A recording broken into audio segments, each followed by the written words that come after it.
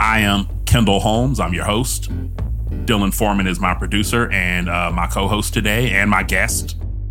Welcome to Sandwich Cast.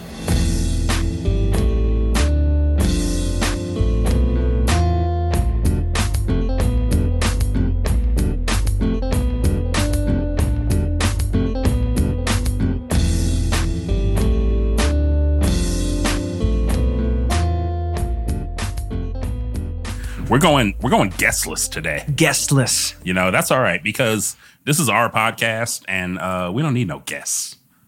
Don't have to have it. I like having guests, but you know, this is a simple episode today about a simple sandwich, so we can keep it simple. All right? Let's do it. A sandwich is a dream. It's a melange of processed food thoughts layered between periods of falling asleep and rising awake. A sandwich reveals as much as it hides, but only once you taste it, chew it, and swallow it. That's when the dream can be interpreted. A dream only matters once it's over, and a sandwich can only be appreciated upon that last bite, which is always considered. Welcome to Sandwich Cast. Beautiful. We've talked about how important contrast is to the makeup of a sandwich on this podcast before. That, you know, it's kind of what makes a sandwich in many ways is that textural and flavor contrast. And even the softest, most pasty sandwiches use contrast to create textural delight and, you know, dynamic flavors when you eat it. And that's what we're kind of talking about today with peanut butter and jelly. We're going back to childhood. Let's do this. Let's go. We're going back to the kindergarten classroom, to your latchkey days as a after-school kid. So peanut butter and jelly, you know, they're both soft and moist ingredients, but they're not soft and moist in the same way. You know, jam is kind of slippery and sticky, but it's a little bouncy too. It's got a little bit of, you know, PB, peanut butter, is tacky and kind of paste-like. And unlike jam, it doesn't flow. You know, like if you were to tilt jam over, it would flow out the jar. Peanut butter doesn't flow. It just stays as a, which is why I don't understand. You know, TSA considers peanut butter a liquid, which is it, like they'll confiscate that shit from you, which is fucked up because it's not a liquid. I mean, I feel like it falls under the category of amorphous solid, I think is what it's technically called. Yeah, it's a emulsification. Yeah. You know, it's a oil, water, and other things blended together, held in stasis, you know, by some stabilizer. But I guess C4 isn't a liquid either, so, you know, I suppose they got a point. I mean, is napalm a liquid? Yeah, I think it is, actually. I think napalm is a liquid. Or like a gel, maybe. Like it's like gel or something like that. Anyway, fuck TSA for that. I want to bring my goddamn peanut butter. I should be able to bring my peanut butter. You know what I'm saying? Goddamn terrorist. All right. In essence, one is a thick liquid and one is a paste. The contrast isn't dramatic, but the two textures complement each other enough for a simple snack that can excite a child's palate. And they're viscous enough to stay in a sandwich for the most part. We've all had the jelly drip. I think that's why, like, a lot of people give it to kids because, you know, it's not going to get all over the place when they eat it. They're still going to get it all over the place. Well, they're kids, you know, but they can run around with it in their hand, and it's, you know, it is what it is. You know, you give a kid a French dip like we did last time, you're gonna get jus all over the house. Right. You know what I'm saying? Yeah. So today, we'll dive into the peanut butter jelly sandwich and its many variations. Where'd it come from? Who eats it? Is it good? We get to talk about Elvis. The peanut butter, bacon, whatever. that thing, the fool's gold. We'll get into it. As mentioned, we're going guestless today. It's just Dillon and I on the mic, shooting the shit, talking about PB&Js, harkening back to the classroom, I think. Sipping on sherry. That's right. We got some cream sherry from Jerez in Spain. Oh, it's beautiful. It's delicious. I will not pair that with the peanut butter and jelly, I don't think. It could work. This particular sherry's sweet enough that it could work, but I feel like... But see, PB&J is sweet. So it would be so rich that it would completely kill your palate for this. You wouldn't taste it. You wouldn't taste either one. They'd cancel each other out. Yeah. Maybe some dry sherry. I could see that. not sweet. But glass of milk, please. Right, exactly. You know what I'm saying? For sure. Like, what are we doing here? Actually, I want some water. Can I just have a glass of just some ice water with Especially if you got a real dry mouth with peanut butter, man. Just some like ice water, peanut butter jelly. That's the adult thing, though. If I was a kid, I'd have milk, but I don't do milk. Cool. So, Dillon, you've been on, and we always talk to the guests, but I don't think we know you very well. All right. Who are you? Tell me a little bit about yourself. Man, as it pertains to this podcast and literally every other aspect of my life, I'm an audio nerd. Excellent. That is my main thing. So that's why you're sitting in that chair. Exactly. So, I mean, since day one, I'm a drummer from the start. I've been playing drums since I was some single digit age. I don't remember exactly how old I was, but did you start with like a little djembe, a little bongo or something? No, my parents, when I was like 3, my parents bought me like a toy drum set that had like little paper, like definitely not a real drum set. You were done. I destroyed that thing. I absolutely destroyed it. And they were like, this kid needs a real drum set for sure. No, he's serious about this. Yeah. I love that. Yeah. And then, I just got kind of obsessed with that. I was playing in bands and, kind of just messing around with, singing, a little bit of guitar playing with kids from school and all that. And once I started getting serious about it, I started looking into how to make money and figured out that even the professionals in the music industry, they'll tell you they don't make money doing it, And I'm like, at a certain point, when you're listening to these, international bands who have, millions of streams or selling millions of copies of albums, somebody's making money. Yeah, I mean, I know the industry has shifted a lot since the, onset of what the internet has brought, right? I mean, I won't say the internet itself because that's been around for a while, but once the internet went, streaming is what did it. Streaming, exactly. Once social media and streaming came in, it kind of became hard to collect your revenue, huh? Well, file sharing was the first part. Exactly. That was early 2000s. Napster. Yeah. And, you had like the big Metallica versus Napster thing going on a long time ago and all that shit. And, file and sharing. they weren't the only ones. No. Yeah. A lot of the industry pushed back on that. And for good reason. I mean, they were getting fucked out of They're getting screwed out of what? Everything. They should have been earning, to be honest. Yeah. And, from there, it got into, they solved the file sharing issue by having, stuff like iTunes library. You actually have to pay for it. And there's security built into the coding and all that. Yep.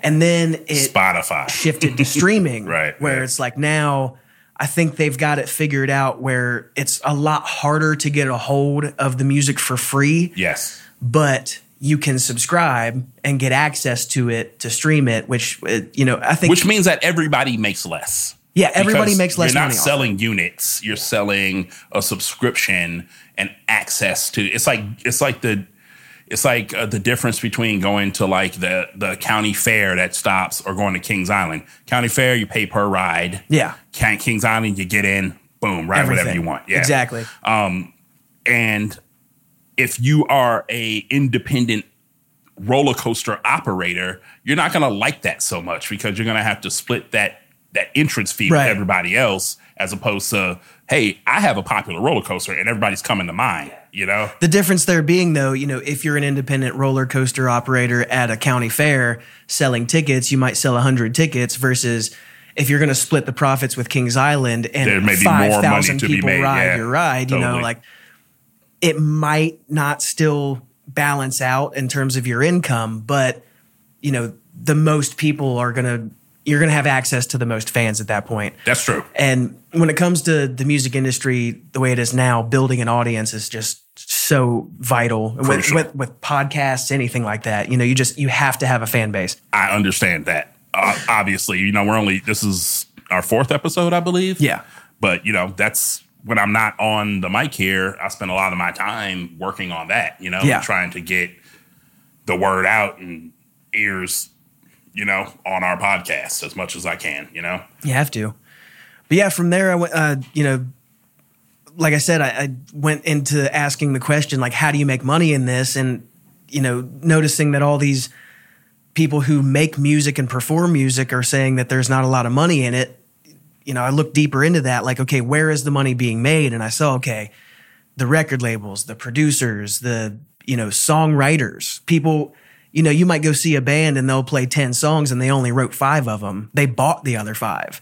And the people who wrote those 5 songs for them and sold it to them made shitloads of money. Yeah. Or you get a nice, arrangement like Elton John and Bernie Taupin, where he writes the songs and you perform it. Exactly. And, get that kind of. But that's a special relationship that not every musician is going to be able to have. No. Like, so that's where I got into. Okay, if I want to do this music thing and not have to pay for it or not go into debt for it, if I know how to record and produce my own music, then I don't owe anybody money at the end of the day. And if I've got it ready to go, I can stick it up on the streaming services. If I only make 50 cents, I'm 50 cents in profit. You know what I mean? I think it's a short way of saying that is the guy with the toys decides what we're going to play. Exactly. Right. So, that's where I got into this. And, through the years, I started recording when I was 19 and, that's been 11 years ago now. And since then, I've just realized that I have an obsession with recording anything. I've gotten into whether it's music or podcasts, interviews, voiceover work for, video games or TV or whatever the hell, like anything that you can stick a microphone on, I'm there for it. That's beautiful. And that's why we're here. That's beautiful. I love that. You could be obsessed with heroin instead. And I knew a lot of people who were, so I was that close my whole life. You know what I mean? I grew up on the east side of Cincinnati out in the boonies. Oh, fair. So, fentanyl land. That's right? all there is out there is meth and heroin. And that's rough. All right, man. Thanks for the mini bio, because, people hear your voice and, it's nice to know a little something about you, I appreciate it, man. What's your history with sandwiches, buddy? I've been eating sandwiches since day one. Again, going back to growing up, in a rural town, it's white bread. Yeah. White bread, peanut butter, and jelly has been there. I would say Wonder Bread, but here I think it's Klosterman, right? Probably. Yeah. Yep. I actually worked on the Klosterman horse farm. Yeah. Oh, really? Yeah. They have a horse farm? Yeah. So the Ken and Judy Klosterman, they were like the owners. And they had a house in Loveland, and on this big piece of land out there. And Klosterman is a local bread company here in and around Cincinnati, Ohio. They've been around forever. Yeah, and they had this massive property. And the girl I was dating at the time, this is like my high school sweetheart situation. She and her stepmom worked on their horse farm because they boarded and bred and raised racehorses. So you're talking like the high dollar, fucking rich people, high dollar horses. God damn. Like some of these horses were born $500,000 worth. Yeah, you know what I mean. Yeah. So yeah, just I was born an investment. I was picking stalls and throwing shit that was worth more than me. You know what I mean? Like so. That's like, how much this turd is worth? Exactly. This horse. just a random little tidbit since you mentioned Klosterman. Right. Yeah, Klosterman is not making high-end European sourdough style bread. But they're making high-end horses loaf. though. Yeah, they make that loaf and they make that money for themselves. Totally unrelated, but kind of related. Recently, I don't know if it's on the internet. I think it was a meme I saw. Somebody referred to the Kentucky Derby as Amish NASCAR. And yes. I could not get that out of my head. That is, I'm like, that's Amish NASCAR. That's amazing. Not wrong though. No, not Where's at all. the lie? I wish there were some buggies. That would, That would be awesome. That is a thing, isn't it? Like, don't they have buggy races somewhere in England? Maybe like.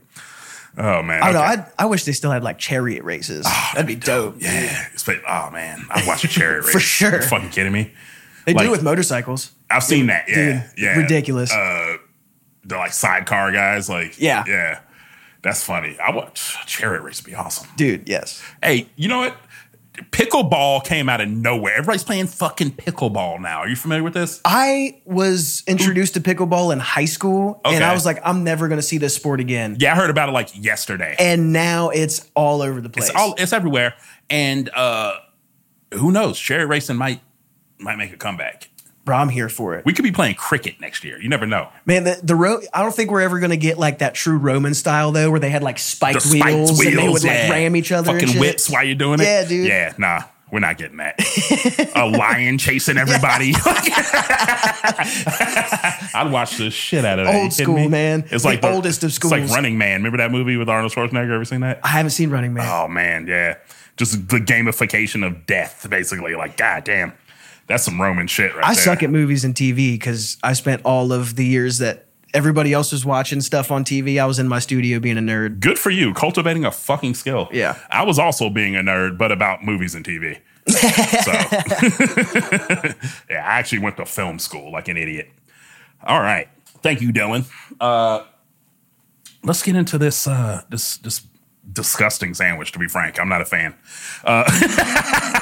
I mean, when I was a kid, I was a fan. Right. But, you know, like, when's the last? I don't think I've ever chosen to eat a peanut butter and jelly sandwich. I have. And, you know, lately, since I've been focused more on like healthy food and stuff, it's just so hard to avoid a lot of sugar. Yeah. And I don't know if you've ever had sugar-free peanut butter and jelly. No, fuck no. It's trash. Why would I do that? Exactly. I know I make jam and jelly. I know what it's mostly made of. And speaking of which, my mom just made her first batch ever of strawberry jam. How'd it come out? And it's fire. That's awesome. It's so good. She sweetened it with honey too. That's the best. It's so good. Hey, that's an expensive jar of jam. It is very good. And made like from scratch too. Like fresh strawberries smashed right there and everything. Yeah. So good. That sounds great. Yeah. Well, tell Mama Foreman I want a jar. All right. I'll let her know. Excellent. Okay. You know, here on Sandwich Cast, we are a research-based podcast. We like to tell the story and get into the history and talk about who's involved, but I'm also lazy. So we just go to Wikipedia and see what they say. And, you know, I don't stop there. You know, I click around some links. I read a few books here and there, some articles. But for the most part, we're just going to talk about what Wikipedia says because they pretty much say what everybody else says. It's just that as a researcher, you can't cite it because it's a crowdsourced situation. And people go on there and fuck with it and blah, blah, blah. But ain't nobody fucking with the pb&j page. We can talk about it. Yeah. What does the internet say about PB&Js? Let's find out. All right. So a peanut butter and jelly sandwich consists of peanut butter and fruit preserves, jelly, spread on bread. I feel like we call it a peanut butter and jelly sandwich, but oftentimes it's jam or, you know, marmalade or whatever. Okay, let's get into that for a sec. What is the difference between a jelly and a jam? Absolutely. So essentially, a jam is made from whole fruit. And a jelly is made from fruit juice. So you don't have that those textural elements that a jam has. It won't be, you know, it'll have the firmness, but it won't have the grit or the lumps, you know. I'm trying to think of a better word than that. Yeah, that's pretty much it. And a marmalade is like a whole fruit jam. So, you know, jelly, like if I were, okay, let me see here. I could make orange jelly. I could juice some oranges, add pectin, which is what makes it firm, and sugar. And you want some type of acid, like lemon juice, citric acid. That's what the citric acid in the presence of sugar. Yes, the citric acid in the presence of sugar is what helps the pectin firm up. So I could do that. And then I have orange jelly. I could scoop the orange out, take all the pulp and do the same thing, and then I would have orange jam. Or I could slice the oranges, peel and all, do the same thing, and I would have orange marmalade. That's really the difference. So it just depends on how much of the fruit you're using is what the categories are. So I'm a whole fruit guy myself. I'm in the middle guy. I like the jam. You know, marmalade is fine for some things, but, you know, orange peels are bitter, Yeah. and marmalade is kind of really only refers to citrus fruits because I suppose, technically if I were to just do whole plums or whole cherries, it could be a marmalade, but I've only ever really heard referred to that when it's citrus. So lime marmalade, lemon marmalade, orange marmalade. A big one is like Sevilla orange marmalade from Spain, that type of thing. Sour orange marmalade, and the reason you do that is because you want to get the flavors that the flesh and the pith have to offer, I like to pair marmalades with like charcuterie boards. It's going to keep coming up, right? Right. I like to, it's got such a textural, complexity compared to the other ones that it's really good with, salty and cheese and things like that. Cool. Yeah. So fruit preserves is the general term is that I'm going to use to cover all of those. So are we getting into the peanut butter aspect now? Oh, we're going to get into that. So quick question for you. Yeah. Smooth or chunky? Depends on the day, but in general, chunky. I like the texture, but honestly, if I'm eating a sandwich, I think I prefer smooth. Smooth is where it's at for me. Yeah, for smooth, like ants on a log. I'll take chunky. You know what I'm saying? Like on celery, that type of thing. I'll take chunky. If I'm on crackers, chunky. But peanut butter and jelly should be smooth. I feel like but I do like them both. Yeah. Okay, so peanut butter and jelly consists of peanut butter, fruit preserves, spread on bread. The sandwich may be open-faced, made of a single slice of bread folded over, or you can use 2 slices of bread. All of that's valid. You could probably just, I don't know, dip it in peanut butter, then in jelly, and, you're kind of, what is that? I've seen PB&J wraps recently. Well, which is interesting. That's weird. But, yeah. I mean, sure. You know what? I could see the pinwheel sandwiches, you do the wraps and then you cut them. And I could see that working because you get a different kind of textural experience when it's cut that way and you eat it from the side like that. Gav was telling me she tried the peanut butter and jelly fried sandwich from Tila. So I've had that at like a county fair, but they battered it. Okay. I don't know if that's what they do at Tila. But I think it's more of like a grilled PB&J thing. Got it. Yeah. And she said it was trash.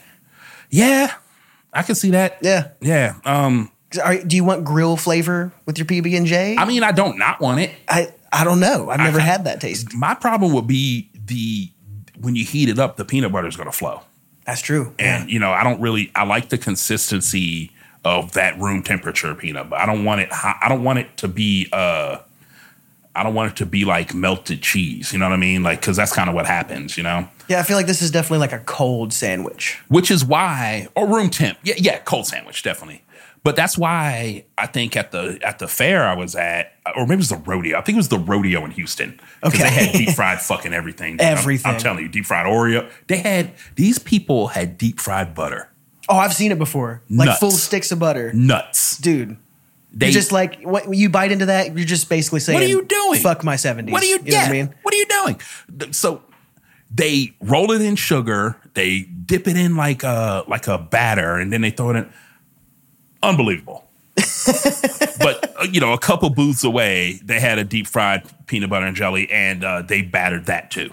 And, that makes sense to me, the batter, because then it kind of holds everything in. And when you bite it, it's a little gooey, but it's not coming out the sides. Right. And, now I've also seen Uncrustables, like griddled closed, like in a sandwich maker. I used to eat those back in the day. You know what I'm saying? Yeah, those little sandwich makers were big in the early 2000s and late 90s, I feel like. So I used to make my grilled cheese too. Damn right. The ones you lock down. Oh, when the light turns green, it's ready to go. That's it. That's that latchkey kid shit. Remember? Oh yeah. That's a common theme in this. We all had to come home from school when the parents got to work, man. Oh yeah. Yep. The sandwich is popular in the United States, especially among children. 2002 survey showed the average American will eat 1,500 peanut butter and jelly sandwiches before graduating from high school. Wow. That sounds low.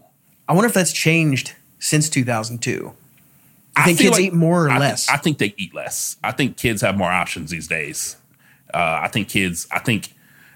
would say 7,250 of those peanut butter sandwiches are now Lunchables. I'd say half of them.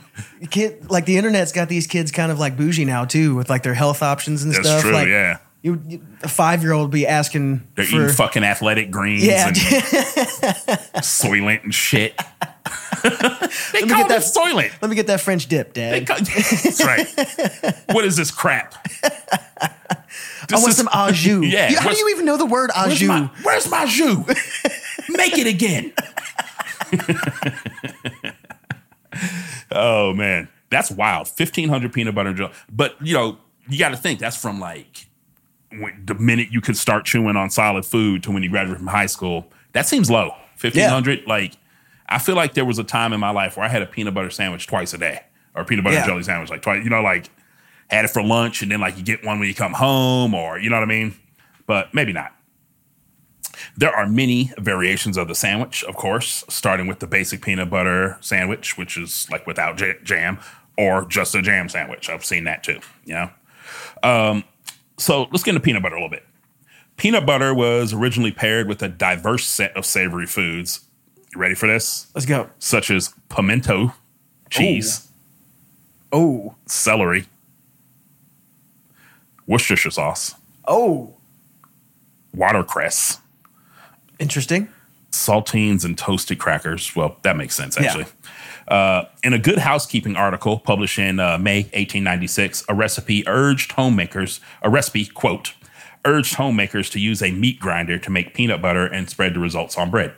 So, peanut butter didn't really exist until like the late 19th, early 20th century, I think, when things like meat grinders were available to home cooks more, because nobody was making this stuff industrially quite yet.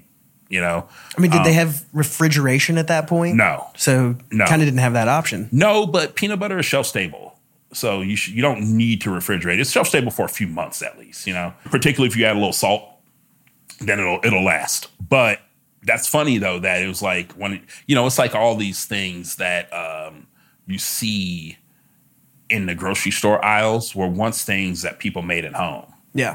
Like pickles, all the condiments, jam, jelly, mustard, maybe not ketchup, that's kind of an industrial product, but a form of ketchup was made at home. It was, for sure. When it came out in England, they used mushrooms first before they didn't have tomatoes. Ooh, mushroom ketchup? Yeah, mushroom ketchup was dope. a thing. It probably is. Like, I've never had it, but that's a thing. They would do like, that's kind of how Worcestershire formed, and all of this stuff, ketchup, Worcestershire, they were trying to emulate like sauces they experienced, in their colonial adventures in Asia, basically. So kecap was like this sauce that they use in like Indonesia, and it was basically fish sauce. Like it was like fish sauce, and they had a bunch of stuff in it, and I think like tamarind, all this crap. Probably like some soy, who knows, Right.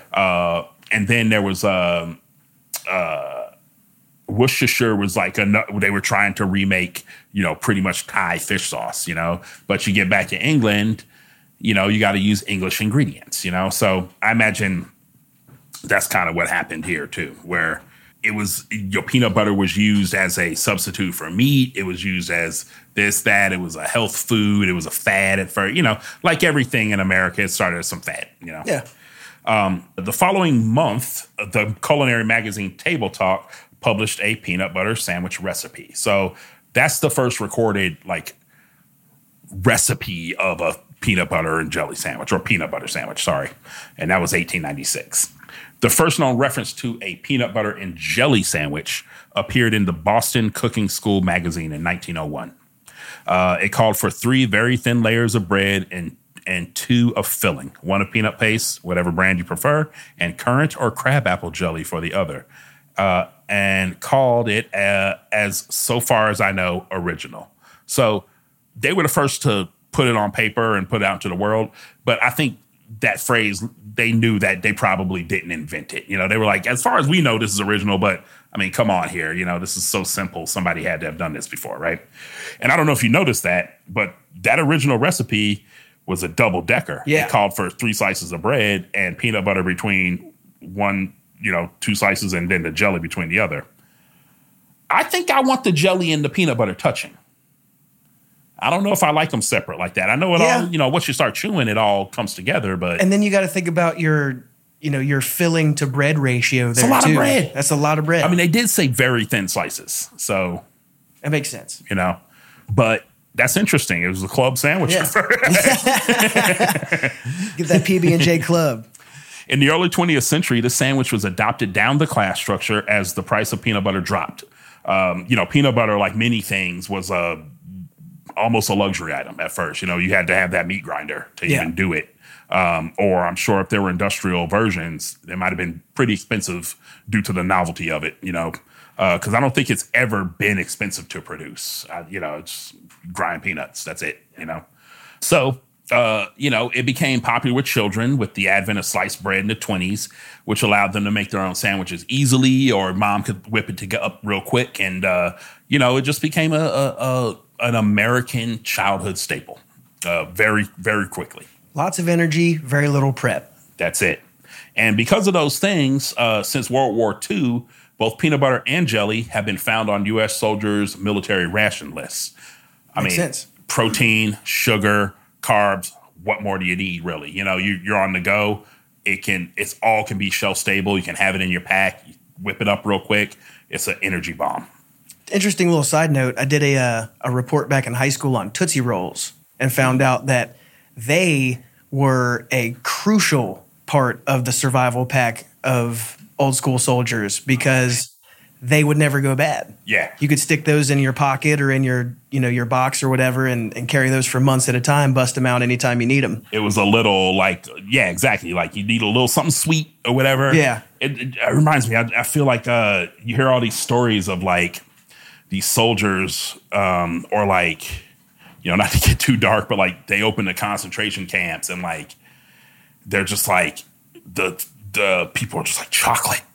Yeah. Like the soldiers are giving them rations from their chocolate rations from their. I wonder how much that chocolate was Tootsie Rolls. You know what I mean? Like, yeah. You know what I mean? I'm also just imagining guys with M16s laying around with like bullet belts on, eating PB&Js and Tootsie Rolls. It's just a comical image. That's right. They ate whatever they could. I guarantee it. All right. So that's pretty much what Wikipedia says about it. I mean, it's simple. There's not much to say about this. Everybody knows this sandwich. Everybody has had it. Everybody probably kind of likes it. I'm probably in the minority on how I feel about this sandwich. I mean, if you don't, you've got memories of liking it. That's right. Yeah, I ate it. That's for sure. How much I liked it, I don't know. I certainly liked it better than bologna sandwiches. I would eat a bologna sandwich today, but as a kid, I wouldn't touch that shit. And today it's going to be mortadella. You know what I mean? Oh, yeah. Yeah. With the pistachios. Oh, yeah. We're getting fancy now. Damn right. It's got to have a foreign name if I'm going to eat it. You know what I mean? If it's hard to pronounce, I'm here for it. Peanut butter. You know what I mean? Like, yeah. Want it with jam. Yeah. A marmalade. Fuck out of here. All right. So, I feel like this section might be extraneous since we just kind of went over it, but what's in it? As the wiki said, it is simply bread, peanut butter, and fruit preserves of some sort. There are a few nuances that we can address, though. I feel like you can't really make this sandwich with like sourdough or a baguette. It's got to be sliced bread, and preferably like shitty factory bread that resembles a sponge, like Wonder Bread, Also, you can't toast it. It's got to be spongy and it's got to be raw to be a true lunch bag PB&J. I'm not saying you can't toast it, of course, by all means, And I think when my mom made them, she toasted the bread first and whatever. When I made them, I didn't. Yeah. But that's really where the stipulations stop. Go ham with the type of nut butter or preserves, almond butter, whatever. Go hard, The classic is the smooth peanut butter with Concord grape jelly. Let's talk about that jelly a little bit because I feel like it's a crucial part of people's experience of peanut butter and jelly growing up. And it's a big reason why I don't like peanut butter and jelly because that Concord grape jam, that flavor, I will never forget. Yeah. So much of it everywhere you go, and Concord grapes are just They're a specific variety that comes from, Concord, California. We'll get into it. I'm sorry, from Massachusetts. But the Concord grape is very grapey. I know that sounds dumb to say, but it's like if you taste like a Muscat grape, it tastes tropical almost. You taste another wine grape, a Pinot Noir grape, it's going to have a completely different kind of like peppery kind of thing going on. Concord grapes taste like artificial grape flavor. It's weird. So they're just hella grapey, The Concord grape is named after the town in Massachusetts where it's originally cultivated. Its insane ubiquity is mostly due to Dr. Thomas Bramwell Welch, that name. Yep. Making juice from it and forming Welch's Grape Juice Company to create a substitute for a communion wine for Protestants who didn't want to drink, basically. So by the time pb&j became popular, Concord grape juice had been in the American popular imagination for several decades already. And I think, what people did is they boiled that grape juice down with sugar and some pectin and they made jam out of it. And that's probably where it came from, or maybe Welch's themselves, sold a grape jam, grape jelly. Who invented this sandwich? I ask this question almost every time, and almost every time the answer is nobody really. Yeah. Because, something like a sandwich can't really said to have been invented unless you're talking about a specific, retail operation or restaurant that has invented a sandwich. And then, you can say, hey, well, that's Turkey and the Wolves. They've been doing that. That belongs to Tila. They've been doing that, whatever, Right. But that being said, whatever you do invent, quote unquote, is a variation on something that already exists always. Yeah. So invent is a slippery word, I feel like. Innovate, maybe, introduce, maybe, but invent is the word we like to use it for a lot of stuff, but it means almost nothing sometimes because who's ever really invented anything? We've all kind of stumbled upon existing things in the world and uncovered them, or we've kind of pieced together other ideas and things and created something new from that. So I feel like all the guests we've had so far have basically agreed that the invention stories of these sandwiches have basically always been marketing schemes. Apocryphal, always. And it's always like this thing where it's to aggrandize somebody's name or somebody's kind of involvement in something, right? So as with the, general idea of the sandwich itself, it's hard to pin down a single originator of the PB&J sandwich. And as stated in the Wikipedia section, the first recorded utterance of the sandwich was in that 1901 Boston Cooking School magazine article.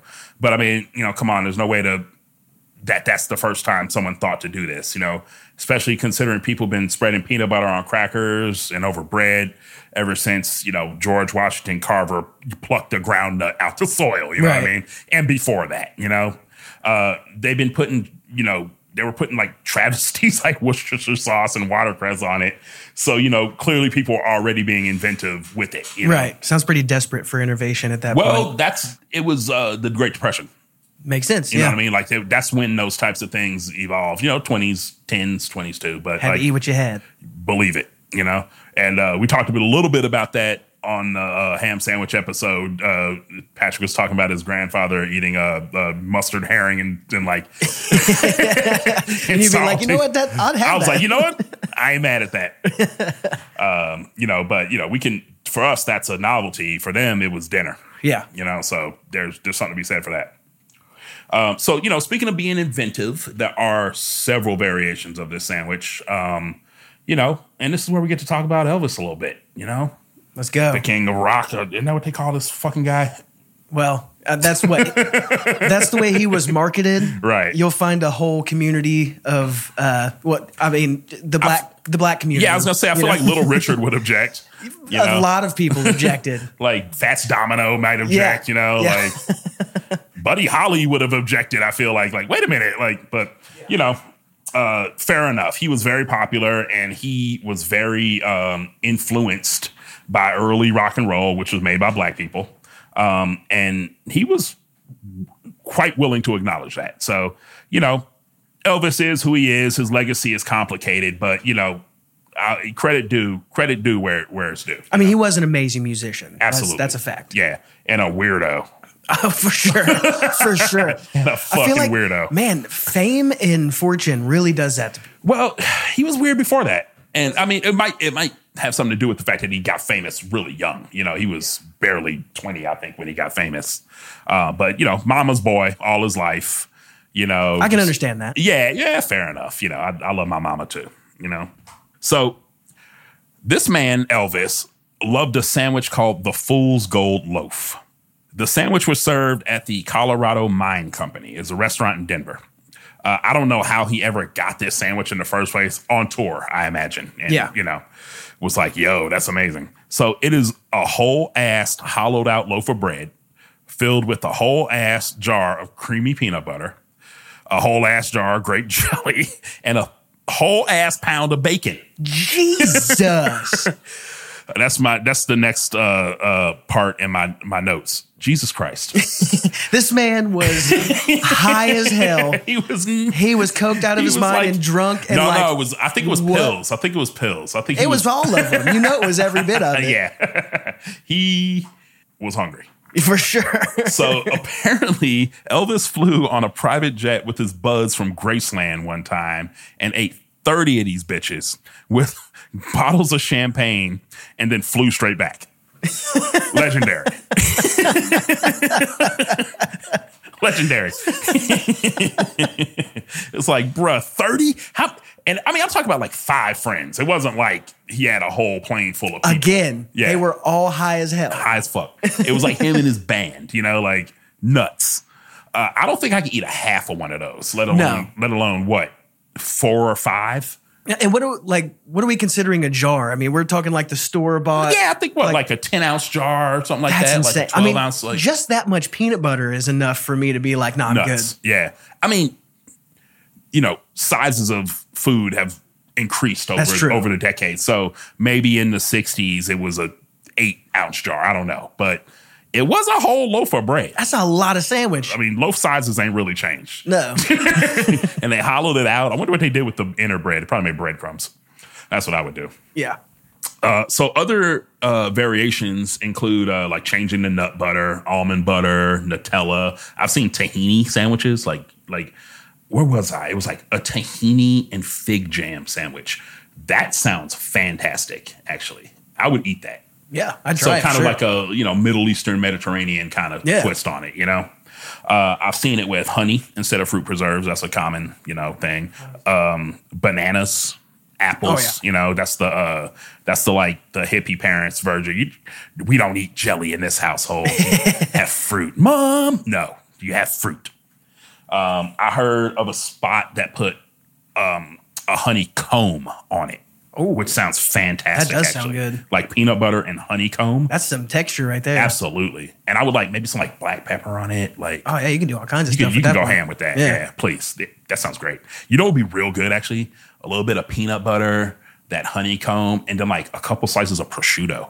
I feel like it'd be real nice. That's like I might have to try this sometime. That's an adult ass peanut butter sandwich right there. You know what I mean? Like that's an evolved version. I think you need like a thin layer of peanut butter with that. You know, Fluffernutter, seen that one? Peanut butter and marshmallow fluff. Yeah. Disgusting. Not here for that one. That sounds awful. But people eat that shit. So what are you gonna do? It's a regional delicacy somewhere. It's like I want to say somewhere in New England. It's a thing. I know you're correct about that only because the last sci-fi book series that I read. The main character was from the New England area, and he loved fluffernutters. Is that The Expanse? No, it was Expeditionary Force. You were telling me about that one. Amazing book series. Yeah. So, you know, you can toast it. You can grill it like a grilled cheese, as like we were talking about earlier. You know, many picky kids demand it crustless. Or another travesty, Uncrustables, which... I might be opening a can of worms here. Might actually be a dumpling. You know what? It's closed. But, it's crimped. So hold on. I might have to argue with myself. It's still prepared items put together. You don't then cook it. Like, you know what I mean? That's Yeah. that's the crucial part. If that's your definition, it has to be cooked afterwards. Now, were I to deep fry that Uncrustable, now you have a deep fried PB&J dumpling. I think I might have a deep fried PB. It's a fucking PB&J calzone at that point. Yuck. I never want to speak that word again. That's great. Oh, man. All right. So who eats this? Children and very broke people and apparently soldiers. Yeah. You know, let's be frank here. This is a disgusting sandwich. Very few people would choose this if there's other options, except for 7-year-olds. Yeah. You know, like, I mean, I don't doubt that there's many people out there who genuinely love a peanut butter and jelly sandwich. But I think most people, it's a food of necessity. You know, it's I'm not going to go as far as I did with the French dip and call it a delicacy of poverty because it's just a little too common for that. Yeah. But it is a staple of poverty. You know it's what like I mean? even if you don't agree that the flavor experience is trash, like it's trash for you health wise. It's not that great for you. No. Yeah. Particularly if you're using Wonder Bread, they sap the nutrients out. Yeah. And then put them back in. Like, the enriched. I never understood that. Like, why not just leave it? It has everything to do with the processing. You know, it's when they mill the flour, they bleach it out, they mill it really finely, and then separate out the germ and the bran, which has all the nutrients. Yeah, that's it. And then they spray like a half-ass nutrient concentrate on it. Then they take that germ and bran that they've like soaked back in, and that's what they use that water to make the bread. You know what I mean? It's just very elaborate and very like just to get this like weird texture, and make it like more shelf stable. Really, yeah. That's really I think the goal here. Get the moisture down, get all the kind of ingredients that go rancid out. Yeah, and reconstruct it. It's weird as hell. It's very American and very 20th century. We live in the shadow of it and the legacy of it, and it's probably not going away anytime soon. No, absolutely not. That being said, we got here in Cincinnati and many cities I live in, we have fantastic bakeries. Yeah, really good bread here. I'll say the last PB&J that I did have was on seed bread. Okay. Which was because I love seed bread. Yeah, me too. I mean, the texture and the flavors so good. I used to get this like oat bread. Oh, yeah. And it had like oats, like, regular, like flat cut oats on the top of the bread. But inside it had like little pieces like steel cut oat. Like, it was like nice. So you got a little nut in there, some like I think I had like sunflower seeds. Really good. I'll say like being on a PB&J, like the sweetness did overpower, but like it did add a little bit more of a classy experience to the PB&J. Well, and that bread is kind of sweet too. Like that bread is sweeter than Wonder Bread, because oftentimes it's baked with honey or like, something like that. It was a higher quality experience for sure. There you go. I love that. It's, I don't have a joke. Sorry. I was going to say like a latchkey, or something like Now I'm eating peanut butter. Peanut butter. Watching a Batman, the animated series. X-Men. It's the Disney afternoon. What accent am I doing? I don't even know. Fucking Saturday morning cartoons. You have to grunt. All right. So, a big part of what we're doing on this podcast is trying to categorize these things and, put these sandwiches in relation to each other. And we did some pretty good work on that last episode. Yeah. And we talked about the category of the paste sandwich. This fits squarely in that category. For sure. And I don't think there's no Venn diagram, really. This is a paste sandwich. Yeah. Like squarely. That's all it is. Yeah. It's not a deli sandwich. It's not a cold cut. It's not cooked. It's paste sandwich, Now, maybe with a little bit of like looking into it, I might be able to think what else it is, but it's sweet. Is that its own category? I mean, I don't know. Like, I don't know. Like, would you separate a a sweet ham sandwich from a more umami ham sandwich? I wouldn't. So, you know, well, we talked about it a little bit. I think that Monte Cristo is a travesty, and that's a sweet ham sandwich. Right. But that's all I could think of. Like, yeah. Unless you get like, you know, some store-bought honey ham and... Right. But the point remains the same. I don't think of them as... it's all ham sandwiches, you know? So I don't think sweet is its own category, because how many sweet sandwiches are there, really? You know, the only other distinction I feel like you could make here is like, are there hot spreads? Like, are all spreads and pastes typically room temperature? Yeah. So there's not like a hot paste sandwich at all? No, and I don't like that phrase. Hot paste sandwich, Paul. I don't like that at all. Hot paste sandwich. Jesus Christ. Sounds like one of those weird sex moves that people used to come up with in high school. It's like our Urban Dictionary. Gave her a Cleveland steamer and a hot paste sandwich.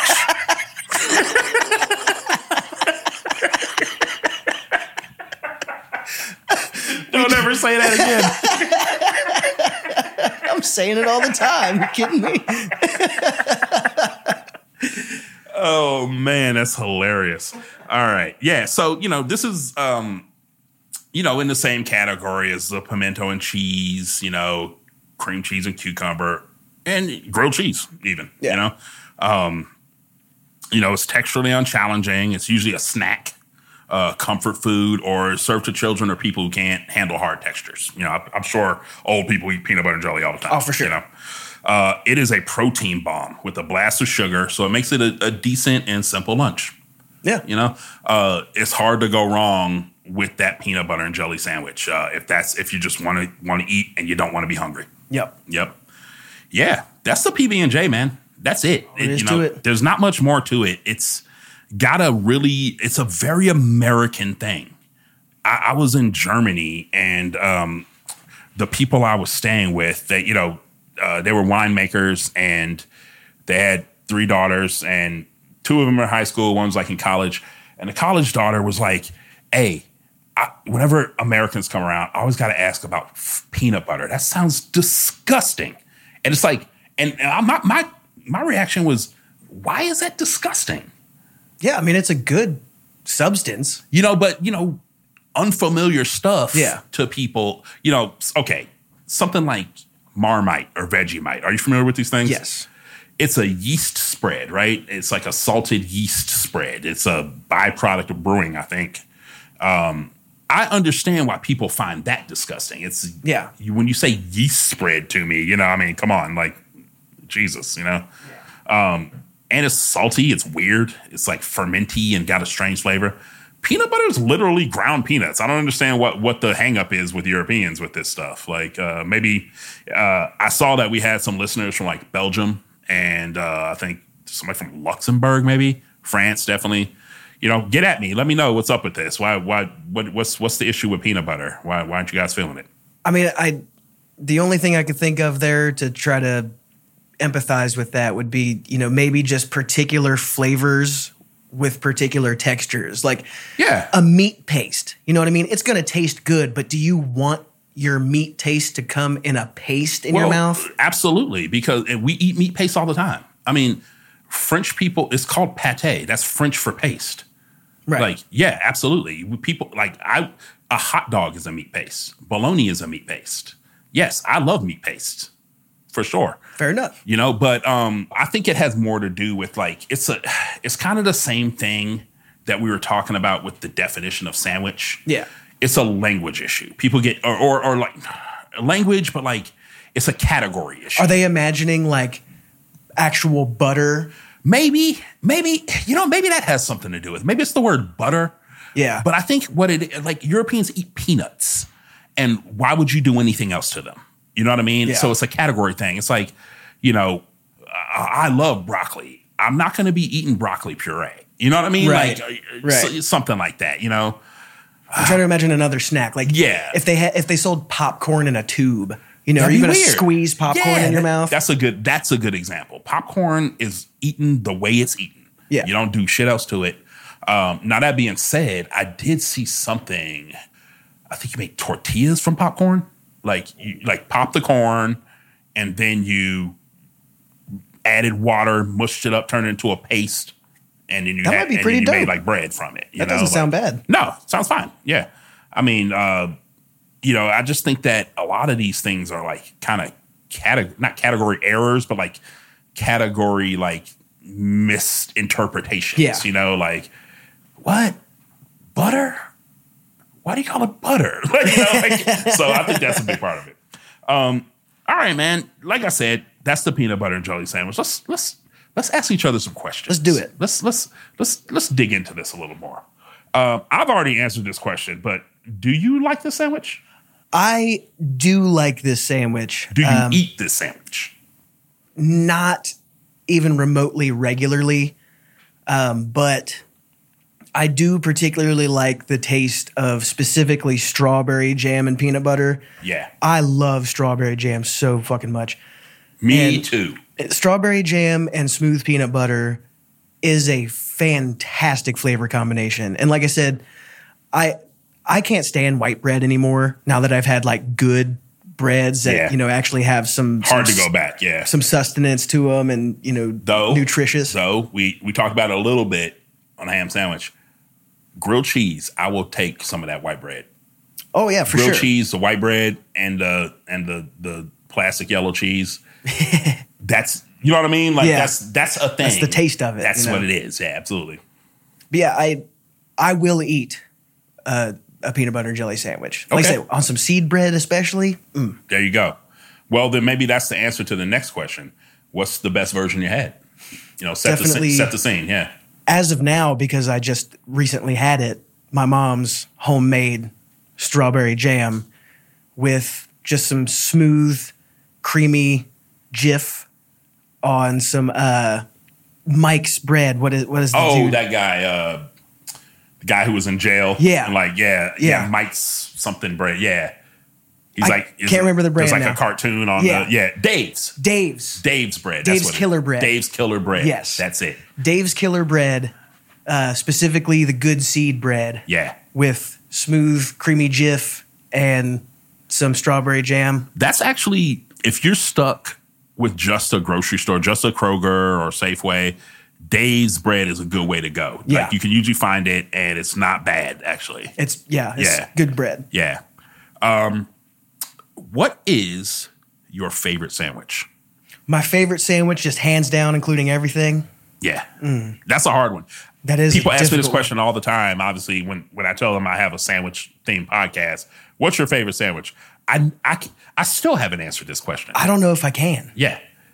Because it really my depends answer usually depends on the day, right? Yeah, it depends on the setting. It also depends on the meal. Because typically I'm not eating just a sandwich. Like it's usually there's some a side with it, or it's like I'm having some soup or something like that. All right, well listen.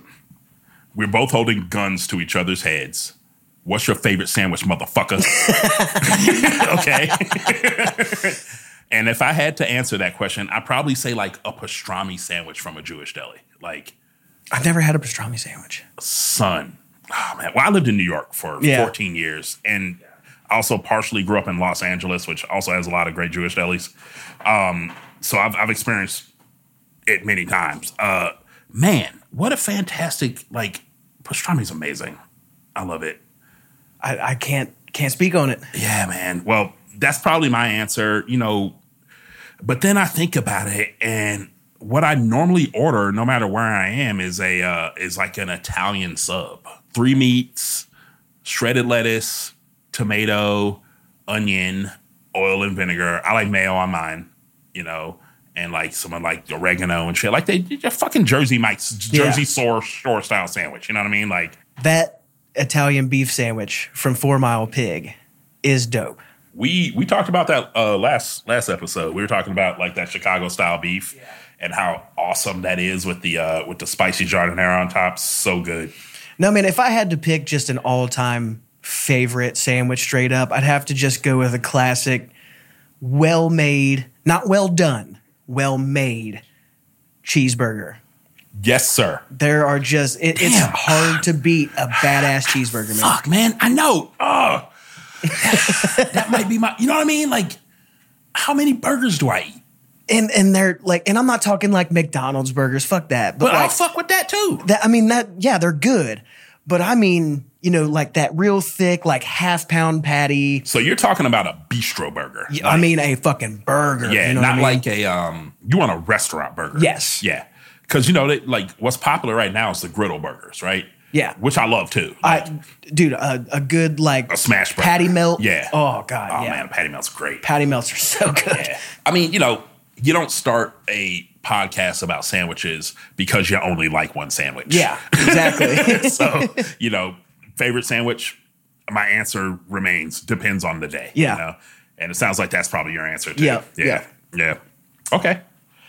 So if you just had to eat, we've already kind of did this. The question we normally ask is if you had to eat one of this type of sandwich, where in the world would you eat it? There's only one answer for peanut butter and jelly. It's at your fucking house when you're 9 years old, or at lunch at school. That's after the only school. Place. That's man. it. Yeah, After school with some cartoons. That's it. Honestly, more likely at school. At that too. You know what I mean? Like at lunch, and maybe you can trade it away for a better sandwich. I don't know, man. If it's pizza day, I'm eating pizza. I'll believe it. Believe it. Drink pairing. Like you said, dude, glass of milk. Glass of milk. That's the way to go. Yeah. Chocolate milk? Not with the PB&J. Too sweet. Too sweet. Yeah. Yeah. I'm going straight white milk. Yeah. White milk. And you heard mine. Fucking ice water, please. Yeah.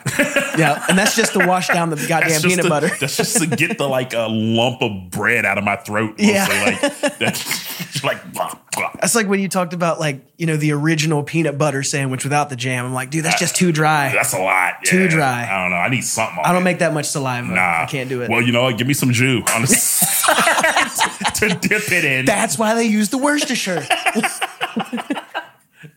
Or can you imagine it's like a peanut butter and jelly, but or it's like a peanut butter sandwich, but you have a cup of thin jelly to dip it in It's the most bougie peanut butter sandwich. Hey, I'm doing this. You get some Concord syrup on the side. You're gonna do everything you can to make this peanut butter. Peanut butter. A peanut butter. We're doing this. This is beautiful. All right. How would you take the sandwich to the next level? Ooh. I mean, obviously this is a question I usually ask, chefs and people who have culinary experience, but this is a simple sandwich. Yeah. We can kick this up on our own, I think. There's a simple answer that I see people do a lot. What's that answer? Potato chips. I was gonna say that. Yeah. I was, my first thought was I mean, I don't know how I'm gonna feel about the Fool's Gold. Adding bacon to it seems I was gonna say bacon makes everything better, though. It does make everything better.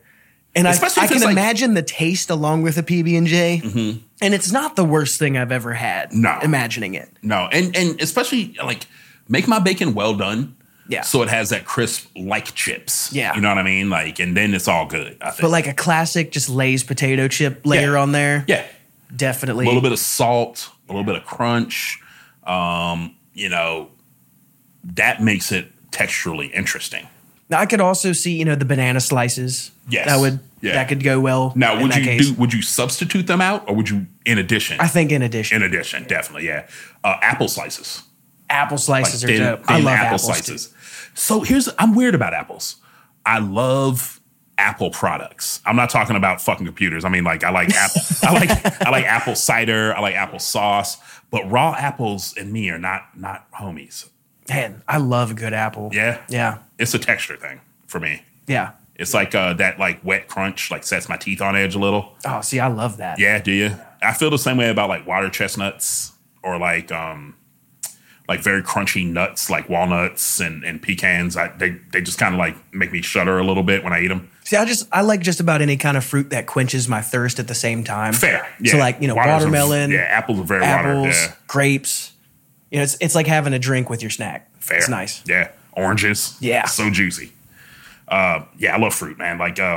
In general, I love fruit. And here's the thing. I'm saying about apples, but I rarely turn down an apple, if I'm offered one. Yeah. So, I don't hate it. That's for sure. I just never choose it more than anything, you know? Yeah, I like the chip. I think chips is really all you need to do to take this to the next level. Obviously, the Fool's Gold sandwich is several levels. Yeah. Like I mean, if you want to get ridiculous, you could definitely do like the fancy lines across the top with some like Hershey's chocolate syrup or something, you know? But then you hide them. Like, I guess if you have an open faced, you know. Yeah. Yeah.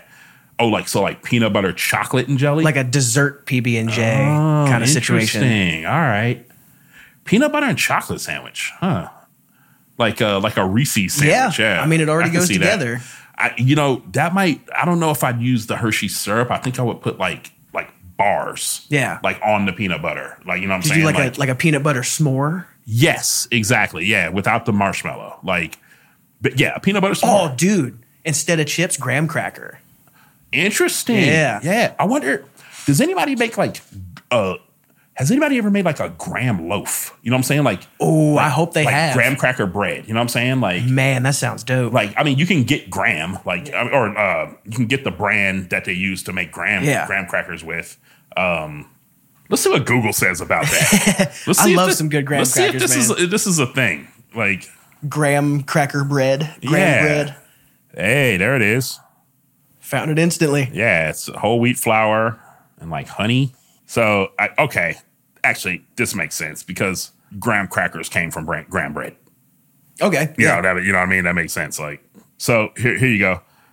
The graham cracker was inspired by the preaching of Sylvester Graham, who was a part of the 19th century temperance movement.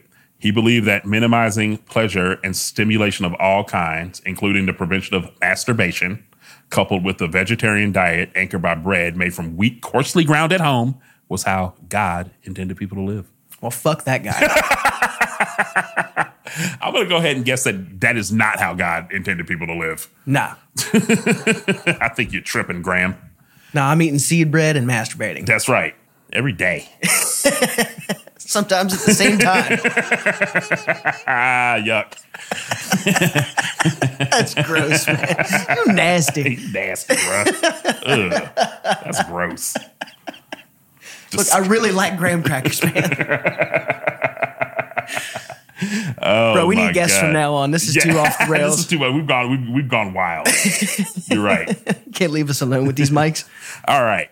Let's open our randomizer. Let's do it. And see what we call this. You want to do one question each? If this sandwich were an orchestral instrument, what would it be? Oh, man. Boy. Something obvious because the recorder.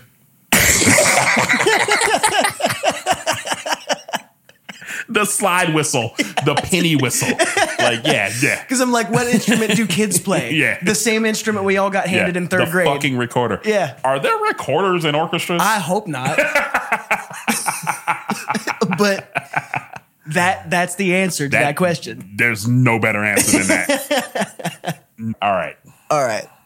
Oh. Uh-oh. My friend, what rap act is a peanut butter? Who are you trying to catch shots from for calling them a peanut butter and jelly rap group right now? Crisscross. Lil Bow Wow, bro. This sandwich is Lil Bow Wow. This is Nickelodeon rap is what it is. This sandwich is Lil Bow Wow. Yeah, exactly. Yeah, this is MC Hammer as fuck, dude. This sandwich is rap between 87 and 92 on the radio. This is a young MC ass sandwich. It's like, think of any rap song that's not gonna piss off white moms. Yeah, exactly. That's about it. They got like a Fisher Price ass nursery rhyme rhyme scheme. You know. That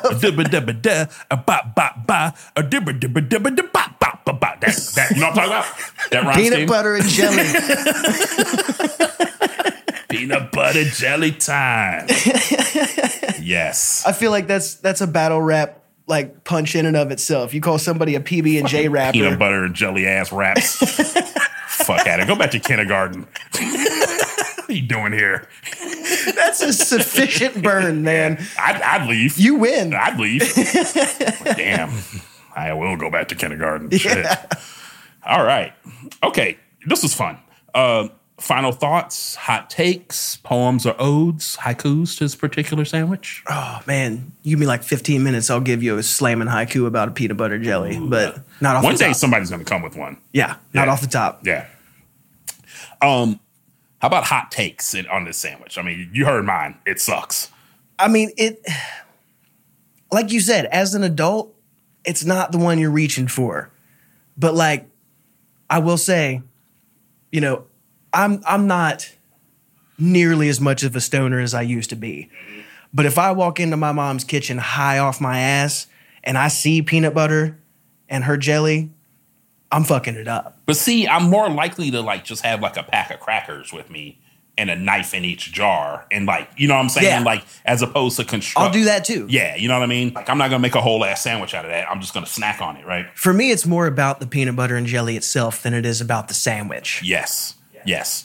Now, that being said, though, I have a hot take.